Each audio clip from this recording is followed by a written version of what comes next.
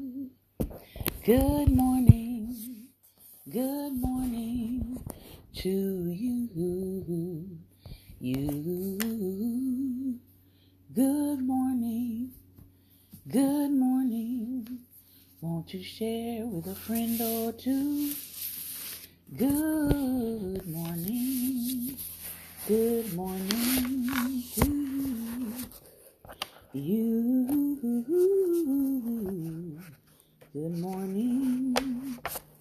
Good morning to you. Good morning to you. Good morning to you. Good morning, and welcome to Black Table Talk, Dialogues Edition. I am your host, Shantae Charles. I hope that you are having a great and wonderful day. Today is Black Table Talk Tuesday. It's Teachable Tuesday. It's the day where we talk all things Black. Black people, Black power, Black life, Black joy, Black concerns. We got quite a bit on the on the agenda today.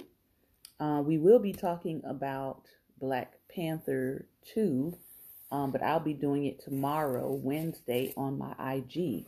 So you can follow me at Daring Dialogues IG, and you can catch us there where we are going to be talking about some concepts and principles that went down in Black Panther 2, and you'll get an opportunity to give your thoughts, right, to chime in on that conversation. So I want to start with the conversation that began on yesterday. I began it on TikTok also, at Daring Dialogues on TikTok, and heard about the shooting that happened at the University of Virginia. From my understanding, there was another shooting in Nebraska possibly, but I'm not sure who the victims were. But I will say the UVA case concerned me, right? Because there were 4 African-American men whose lives, 3 of them have been unalived by 1. Good morning. And the thing that really troubled me, obviously besides 4 Black men whose lives are, 3 of them, like I said, are gone, and 1 is gone and probably going to be gone for life at this point. Before the families could even really get the news that their children had been unalived, you had media outlets trying to break video footage of them being unalived. We say unalive because sometimes the other word will get your video reported. But I just thought that was just so uncouth that these parents have not even had time to receive the news yet, to even process the fact that their children have been unalived. And you have people rushing to put up video footage of it happening. Like, the other young man was brought into custody. So what was the point? What was the rush to want to put more of that out into the world? We have to be careful about the content that we are consuming. Because let me tell you something. This society takes pleasure in viewing our bodies in a desecrated state.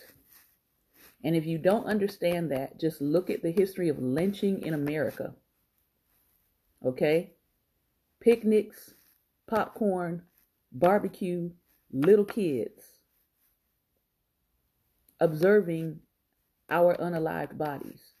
And that idea and that character and way of doing things has bled over into present day. Same thing happened with Takeoff. I mean, come on. These sites literally posting the videos, posting the images. It's like this man is not even cold on the ground, but somebody has to just rush to put out the trauma and to put out the gruesome photos or the gruesome video. And it's always about us. They don't do this to other people. At some point, we as a community have to say, stop this. This is not right. This is not appropriate. This is anti-Black. Okay? So that's the first thing. The second thing is, I don't have natural children. I have lots of beautiful godchildren. But I cannot imagine, and I pray I never have to imagine, a parent that has gotten their children, not kids, not baby goats. They've gotten their children through all kinds of dangers that young Black males face, gotten them to the point of high school graduation, gotten them to the point of getting scholarships or whatever, or their talent, right, has earned them a place to be at a fairly prestigious university, UVA, only to get to that point and have them be unalived on a school bus coming back from a field trip. I can't wrap my head around you've gotten your child to this point. Hard as it is in America to get Black males past the age of 18, they were all juniors. And another Black male at college, not in the hood, at college, unalives them. So that was very tragic. Now there is some backstory on the gentleman who did the shooting. It is being reported that there was some possible hazing going on, that he had communicated with his father that he felt like he was being bullied and he was being harassed. It doesn't really say what aid that the father offered him. We also know that he had a history of anger and temper and had, received some treatment in the past for those things. Those are things that we know. But he also had a gun that was brought on campus, and that too is reported. And while he was going through apparently some kind of disciplinary review as to him having this gun on campus, he goes and unalives 3 Black males. Now, we don't know if he was being harassed by them, but their family is also reporting that they are in shock, because the families are reporting, and the people who knew those young men are reporting, that they didn't see any of that kind of behavior coming out of them.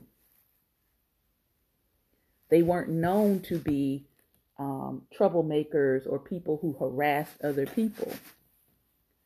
So I'm not going to say much more about this because we don't have a full story yet.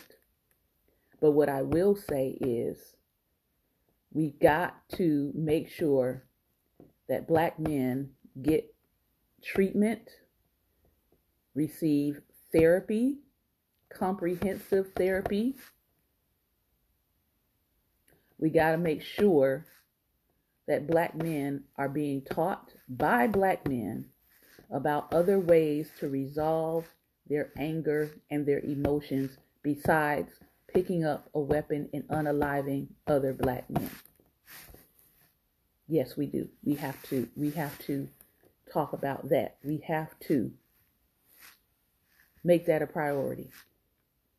Are there programs that are out there that are already doing it? Yes. Do we need more? Absolutely. We need more. Absolutely. The other statement that I saw today that disturbed me, and I'm talking about this because this is what we do over here. We talk about all things black and black concerns. This concerns me. So I went to a young gentleman's page that I am friends with, and I actually will say I'm proud of the men that we are connected to that did not co-sign this message and did not sign off on it or say amen or whatever. But he was definitely not alone in his thought. I'll put it that way. So I went over to his page this morning to wish him a happy birthday. I prayed for him instead. I'm just going to be honest. After I read what I read, I was like, I want to say happy birthday, but there's no space on your page to say happy birthday. But there was space to comment under this post, and I certainly was not going to comment under this post. However, I did pull the thought. So he shared a post that said this, and if you are of the Islamic faith, I want you to respond in the comment today. I want you to tell me where he is getting this from. And if there is something other than this, I want you to tell me where it's at, because I have a Quran. Okay, I have a Quran, I have a Bible, I got a Tanakh. I got them. All right. This gentleman posted, this is another gentleman that clearly he's friends with, posted, and I quote, I'm looking at it right now. The Islamic faith teaches that there will be more women in hell than men. I believe it. I'm like, whoa, that's like a really big blanket statement there, brother. Like, I'm gonna need you to give me book and verse, chapter and verse for that. He said the Islamic faith teaches that there will be more women in hell than men. I believe it. Now, my friend posted that statement, and he wrote above it, this is what he wrote above it that is problematic to me. He said, I fully believe this. Really? Then you and I are going to be parting friendship very soon. He said, I fully believe this. The Democratic Party's pro-abortion and anti-family platform is demonic. Now, if you've read the Republican Party's platform, it's not anti-abortion, it's anti-women. So if you think that they are the opposing side, that's a lie. It's also not even pro-family as much as it is pro-control over women and children. Okay? Then he says, imagine a whole generation of women that fight for the right to murder children and gender changing. Are they fighting for the right to murder children? Or are they fighting for the right that if they have to choose between saving their life on the operating table and another life, they would probably choose their own because they could probably have more children? Are they fighting for the right to murder children? Or are they fighting for the right to say, I should have a choice in whether or not I want to bring a child into the world that was conceived through rape or incest? Because those things are being taken off the list of things. And by the way, the word abortion actually covers more than just people who willfully want to just do abortion on demand. So that whole statement there is an uneducated, uninformed statement about what abortion is. And I would recommend anybody making those kind of statements to actually go look at what abortion is, what is considered abortion in medical terms. Next paragraph. Stuff that is literally against the Bible, I couldn't even imagine saying. Quote, this is what he thinks women are saying, okay? F God and what he wants. we're not going to be submissive. We're going to murder children, and we support LGBTQ issues. That was a lot. That was like a nice little morality salad, okay? Good luck with that on Judgment Day. So my question is this. Since you feel this way, this is some very skewed reasoning, okay? You don't think men, if you think there's going to be more women in hell than men, you must not be counting the men that actually rape and molest children, who will now, those children that are raped and molested in women, who will now have to carry children to term due to zero abortion policies, i.e., no abortion under any circumstance policy. You don't think that those men who rape and molest children outnumber all the women that you think you are including in this? Unless you don't think rape and molestation is a sin. Are we not looking at the data and statistics on crime? Are we not looking at the gender of those who are committing the most crime, i.e. sin? Because women are not winning that race either. Are we not also understanding that abortions are utilized by both political parties, especially in the name of covering up marital indiscretions? Or are we just saying that Democrats do that? So what I've concluded in this statement is, if you want to be in control of women, use less words. Yeah. And if you are of the Islamic faith or a Hebrew Israelite, because those are the two people that are talking in the statement that I just read, neither of these statements is helpful to your faith community. And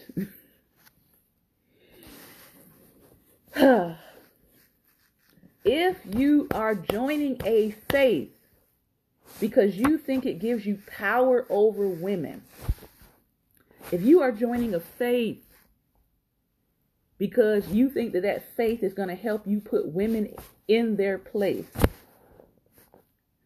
if you are joining a faith because you think it punishes women more than it punishes men, then, sweetheart, you are not joining a faith. Your God is patriarchy and misogyny. And many times your God is patriarchy and misogynoir. That don't have nothing to do with your faith. That is you masking your toxic patriarchal ideas and misogyny and misogynoir with religion. So if you want to be in control of women, if you feel like your ego needs to be built, use less words. Just say what it is that you really believe and feel. Right? Do that. All right. Now that I'm done talking about those two things, let's get into talking about Black women and Black love. Now that we've discussed things that actually make it hard on Black women and Black love, let's continue to finish up our chapter on Black love in captivity. Welfare's patriarchal logic in the age of mass incarceration, which is still a barrier to Black marriage. And because of this logic, we have a whole bunch of men, unfortunately, that are now arising, blaming women for a system they did not create. So let's talk about it.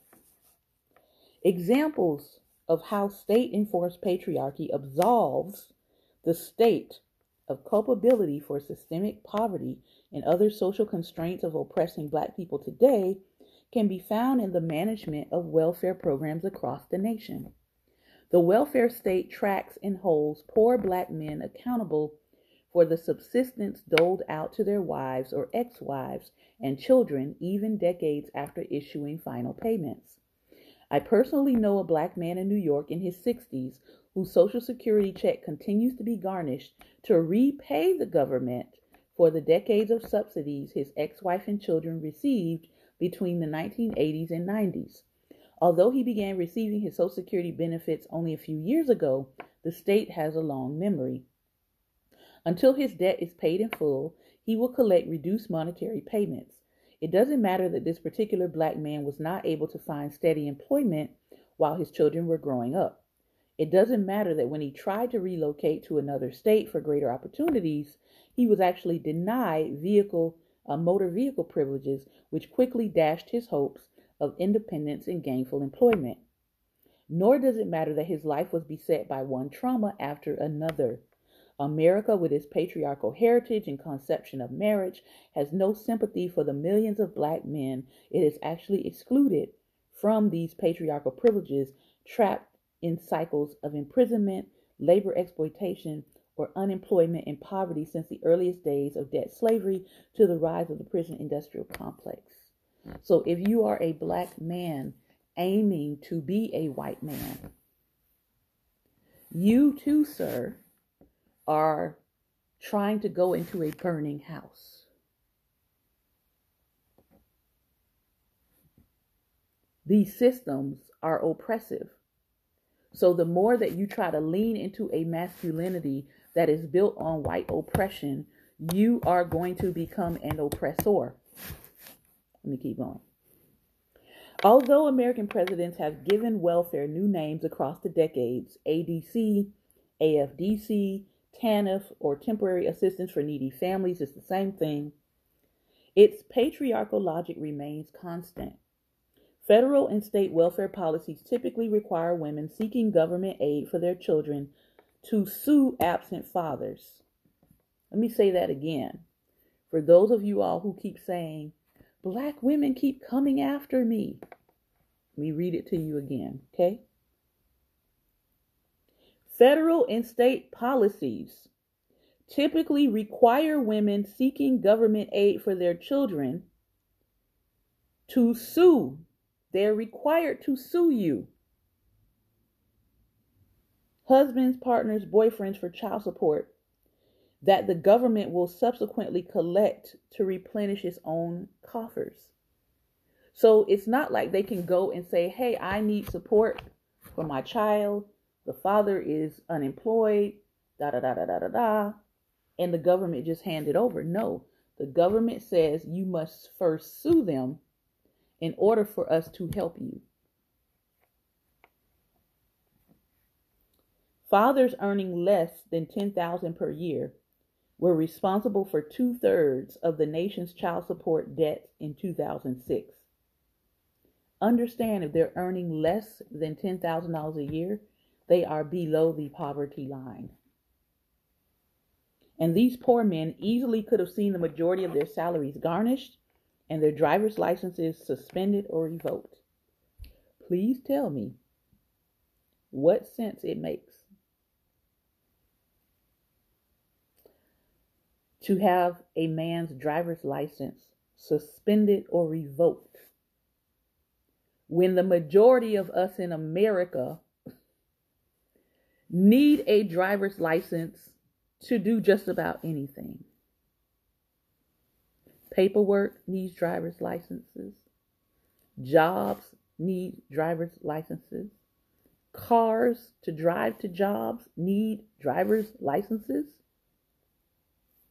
So the whole logic behind suspending the very thing that I need in order to have me driving legally on the road to get to the job that you want me to earn money from so that I can pay you back. Who is making these policies? Though these findings were published more than a decade ago, the policies remain in effect across many states, often sowing seeds of bitterness and distrust between young unmarried couples who might otherwise develop healthy and cooperative means of co-parenting. Well, of course, it's supposed to foster bitterness and distrust, and it's doing a great job, obviously.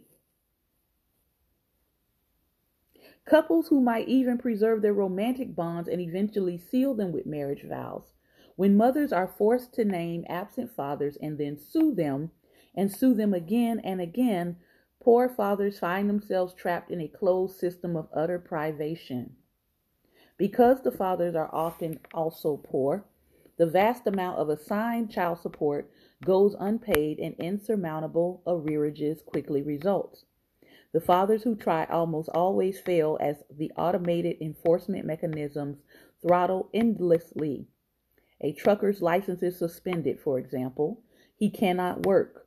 A laborer's wages are garnished at 65%, so he cannot afford to even pay his own rent. A father obtains a new job and then loses it after being incarcerated for contempt because of his child support being in the arrears. And this cycle goes on and on and on and on. The child is harmed. The father is harmed. The mother is harmed. The communication between the father and mother is harmed. Welfare cost recovery often works against the stated goals of the TANF program, especially those of encouraging and sustaining two-parent families. None of this encourages and sustains two-parent families, whether the people that created the child are married or not. In 2017, 27 states were enforcing the harshest TANF policies. Although the federal government mandates recipients to, quote, assign their rights to child support payments to the state, it does allow states to determine if a portion of non-custodial parents' child support will be passed through to custodial parents of children receiving aid. States have the authority also to disregard child support payments when determining the applicant's eligibility. So some of this stuff can be dealt with on a state level, but some people just, cruelty is the point. Even when states do adhere to pass-through policies, the amounts are minimal, most ranging from a flat $50 to up to $200 for two or more children. My friend's 28-year-old son finds himself at war with the government and with his ex-girlfriend every month as he struggles to support their child and his own expenses. The source of contention: the state of New York garnishes his wages to replenish the TANF benefits his ex-girlfriend receives for their 6-year-old son. Every month we go to battle about this, Teddy complains, because she tells me what the government gives her is not enough and she needs additional support from me. But my hands are tied. I'm working as much as I can, making $19 an hour, and even doing overtime. I don't have any money stashed away that I can draw from, and I have to be able to cover my rent and monthly expenses to even be in a position to remain in my son's life. Although Teddy's work history has been sketchy, he has held a few stable jobs over the past 10 years, including his current position in the construction business. Yet scholars have shown that child support enforcement disproportionately impacts young African American men and has a contributing negative impact on their participation in the workforce. Similarly to Teddy, Zion, a black male high school graduate in his early 30s with 2 children, has struggled to sustain himself and his children due to the wage reduction he faces every month. The state of New York garnishes his wages, collecting $800 per month to pay current and overdue child support. Zion has reached his limit when it comes to navigating the family court system, a place he says is not made to be there for the male. He respects his younger daughter's mother and calls her an excellent mom, but he feels tremendously burdened by a situation that traps him in a vicious cycle he is at pains to escape. I don't want to tarnish the mother of my child, he explains, because she's very respectable and works very hard to take care of my child, so I don't want to discredit her in any way. But because she was susceptible to getting on welfare when I had my daughter, she didn't want me to put my name on my daughter's birth certificate. She felt like if she ever did move to a place of needing assistance, she would have a better chance of receiving help from the government. I insisted, though. I told her, No, I want my name on my daughter's birth certificate because my older daughter's mother did the same thing and my name was omitted from her birth certificate. I wasn't going to go through that again. Once I put my name there, though, when they're checking the record of the father, the name on the certificate, whoever's name is there, they're going to pay. They're going to ask, is the father in your life and how much money does he provide? They want to know how much he provides so that they can cut you even shorter on the money that you're getting. That's why it feels like such a big scam, because they want to know everything I'm doing to help out so that they can shorten how much they help out. Zion had always been an engaged father when it came to providing emotional and financial support for both of his daughters, so he actually experienced a rude awakening when he started getting letters in the mail. They were telling me my passport is not nothing. I can't get a passport, and my passport is not valid because I owe over a certain amount of money. So now you are even cutting short men's ability to leave the country and make more money in other places outside of the United States that might actually give black men a better chance. Now you're saying they can't go out of the country because you have invalidated their passport. If you owe over a certain amount of money, you can't drive. Your driver's license is suspended. If you get pulled over in your car on a suspended license and you have unpaid child support, you're going to the jail. This is absolutely demoralizing. You're a hardworking person, and so psychologically what it does to you is it makes you feel like you have to be more selfish so that you can have enough for yourself. The money is going and being spent everywhere. It's like, where's the money for yourself? And knowing all of this, I'm going to need everybody to think about where they are depositing their seed. Now let's continue. Talking to Zion left me with the impression that the welfare state functions like a temporary lender that will stop at nothing to recuperate from partners, husbands, and fathers as much of the money it dispenses to the mothers of their children as possible. I know somebody's on that supplemental income, and you know the state is taking back their money from that inadequate source of support. Whatever money you get, they will be right there to take their little cut. Another of Zion's acquaintances received a large settlement after being on welfare for several decades, and the state took like 50 to 60,000 of it. It's definitely not free aid. Zion concludes, because they got the system down to a science, and any reported income, any money coming into you, if you put it in your name, in your account, it raises flags and they will collect from you what they think you owe them. This is a lot of times why a lot of black men don't have things in their name, especially if they're dealing with child support issues. Today, TANF programs create for many young parents explosive entanglements of finances and the heart, cocktails of love, responsibility, ambition, desperation, and despair that lead them down paths of resentment and hostility. Zion confessed that sometimes it was to the point where I started to hate the mothers of my children. I'm not in that place anymore because I have to understand that money is not everything. Undoubtedly, money is not everything, but it is critical for personal and family stability. And Zion grapples daily with the instability in his life that the disparity between his aspirations and his inability to actualize them causes. The money the state wrests from him weekly, which he knows is not going directly or indirectly to his daughter or her mother, chips away at his sense of manhood. He describes how many men among his circle of friends and neighbors share his situation of struggling to work a steady job and provide for dependents.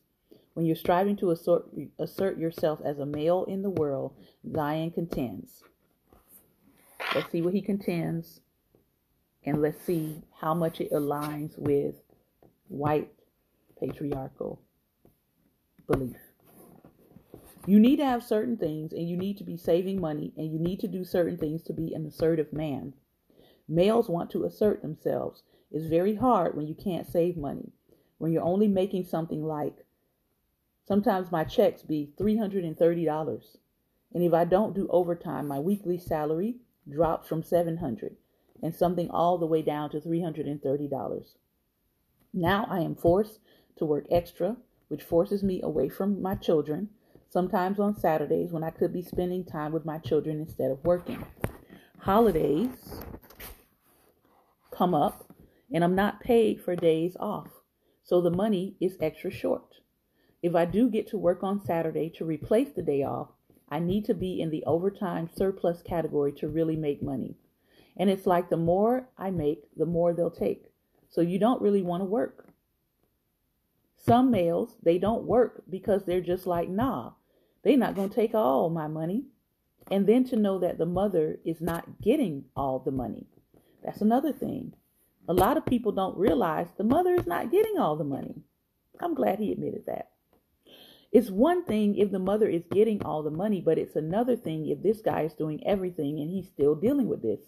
So I spend money, my mother spends money, my aunt spends money, everyone is spending money to support my daughters. And it's like I get hit twice and double, and it's not a good feeling at all. It feels emasculating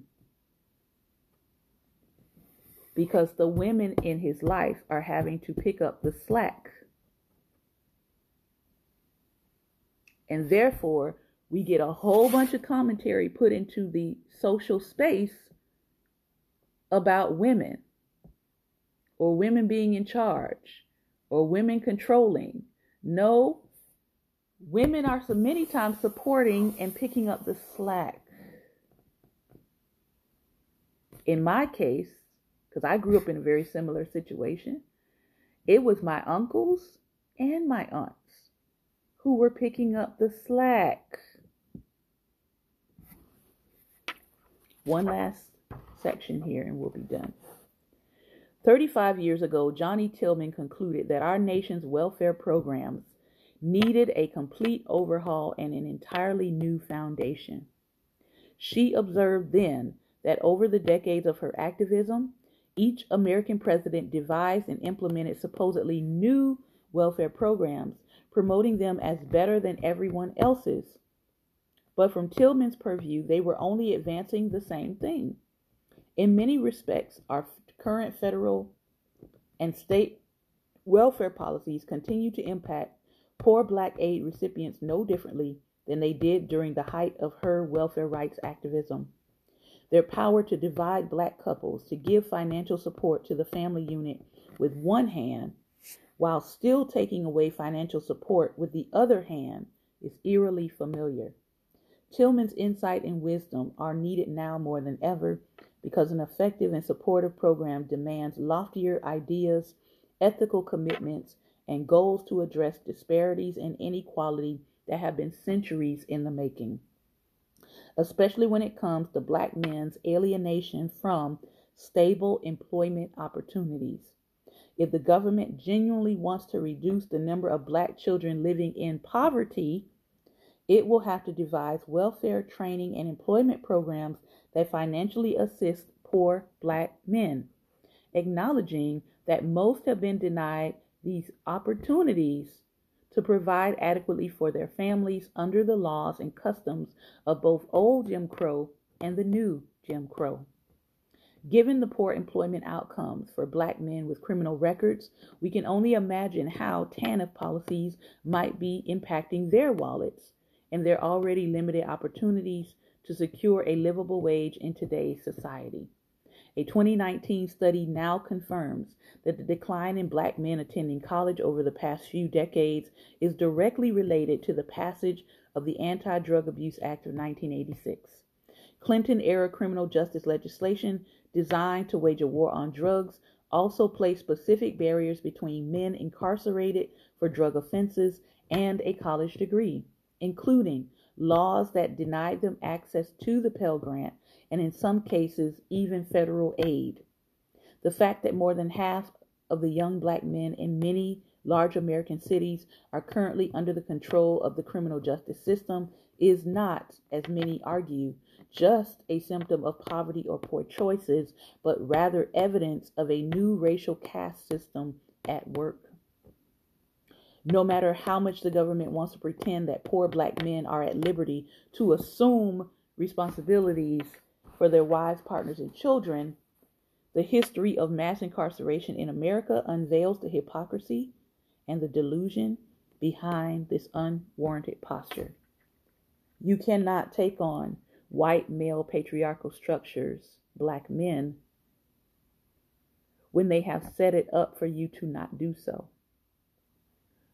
So what happens is your frustration of wanting to emulate these norms while living in the caste system that has designed for you is creating anger and frustration, and you are blaming that on your female counterpart rather than putting the onus where it belongs on the policies and programs that white males have designed to keep you out of the structure that they keep demanding that you emulate. Lastly, predictions for black male mass incarceration in the 21st century are proving accurate. To make things worse, black women are being imprisoned at concerning rates, and their overrepresentation in women's prisons has extended roots reaching back to the 19th century. While still a drop in the bucket when compared to black men, black women are incarcerated at nearly twice the rate as white women. So black women being incarcerated is also on the rise. Many of the children that I taught within the last decade or so, both of their parents were incarcerated and they were being raised by the grandparent. Many of them. So it is on the rise. Today, the United States criminal justice system houses 2.3 million persons, adults and juveniles, behind bars, and close to 1 million of them are black. Out of 2.3 million, almost 1 million of them are black. Despite their racial minority status in this country, Americans of African descent make up 40% of the nation's incarcerated population. They also make up 30% of the additional 840,000 persons who are on parole and the 3.6 million on probation. The untenable numbers of black men under correctional control are neither an accident nor an indication of any natural propensity for criminal behavior on the part of black men. Rather, they reveal something more sinister about America's ever-evolving institutional determinants of black life and, yes, black love. America's ongoing project of forbidden black love has finally found its most hospitable home in the prison industrial complex. If the institutions of racial enslavement, lynching, racial massacres, and welfare each prove painfully effective at discouraging and even disrupting black love, the prison industrial complex has succeeded in this on another level altogether. The prison reform advocacy organization Worth Rises phases it best with its summation that America has, quote, built an industry and economy dependent on human caging and control that capitalizes on crime and prevents justice. Capitalizes on crime and prevents justice. Stymied by its 35-year legacy of unprecedented human caging and the gross violations associated with mass incarceration, the nation now finds itself at a crossroads. In a political moment fueled by heated debates about the values of black lives and increasingly visible activism on the part of those aiming to dismantle this complex and eliminate its effect on poor and vulnerable communities, politicians of all stripes at the state and federal levels are taking notice and responding. However, it is not easy to determine whether the darkest days are actually behind us. Prison reform activists are making strides in convincing legislators of the dangers of this complex and the mass incarceration it orchestrates. Even many Republicans are supporting suggested reforms meant to overturn counterproductive laws so as to terminate some of these policies and practices that are encouraging a return to the prison. Yet America has always preferred punishing black men for their antisocial responses to being structurally victimized. As a result, we have reached a point where progressive policies at this late hour may not matter in the end. Mass incarceration has already done its job so perfectly that the black community, black love, and black marriage may not recover from its effects before the end of the 21st century. In this age of mass incarceration, forbidden black love, and its historical antecedents in America, we have been left with millions of heterosexual black women wandering through unstable landscapes of lovelessness, unsatisfying marriages, divorce, and most prevalently, singlehood. But there are models of resilience that black women can champion for inspiration and support. In spite of America's racist and sexist heritage, there are nevertheless black couples who share love in successful marriages, provide hope to black women who are still in search. Their examples reveal the quality of love that black women can and do experience in the lifelong commitment with black men. I am thankful to say I am one of them. Together, their stories make an incontrovertible case for why our democratic nation should care about black women and black love. We have finished chapter 4. We will be going into chapter 5 next week.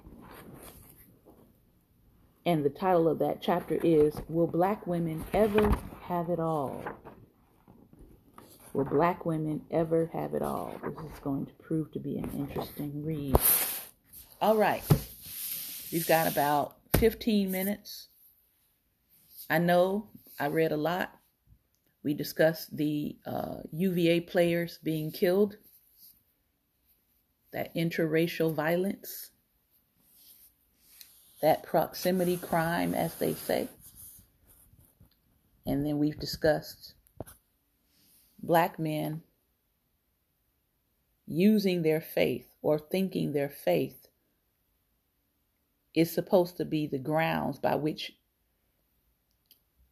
women will be punished. And then we topped it off with the legacy of welfare policies that damage black men, black women, and black children. If you would like to join me today and you would like to respond to any of the topics, please feel free to click on the camera and let me know you want to come in to talk. It was a lot. Oh my gosh, it was a lot. It's saying you are unable to join because of technical difficulties. Let me try to go this way. Oh my gosh. Oh my gosh, we absolutely have to talk.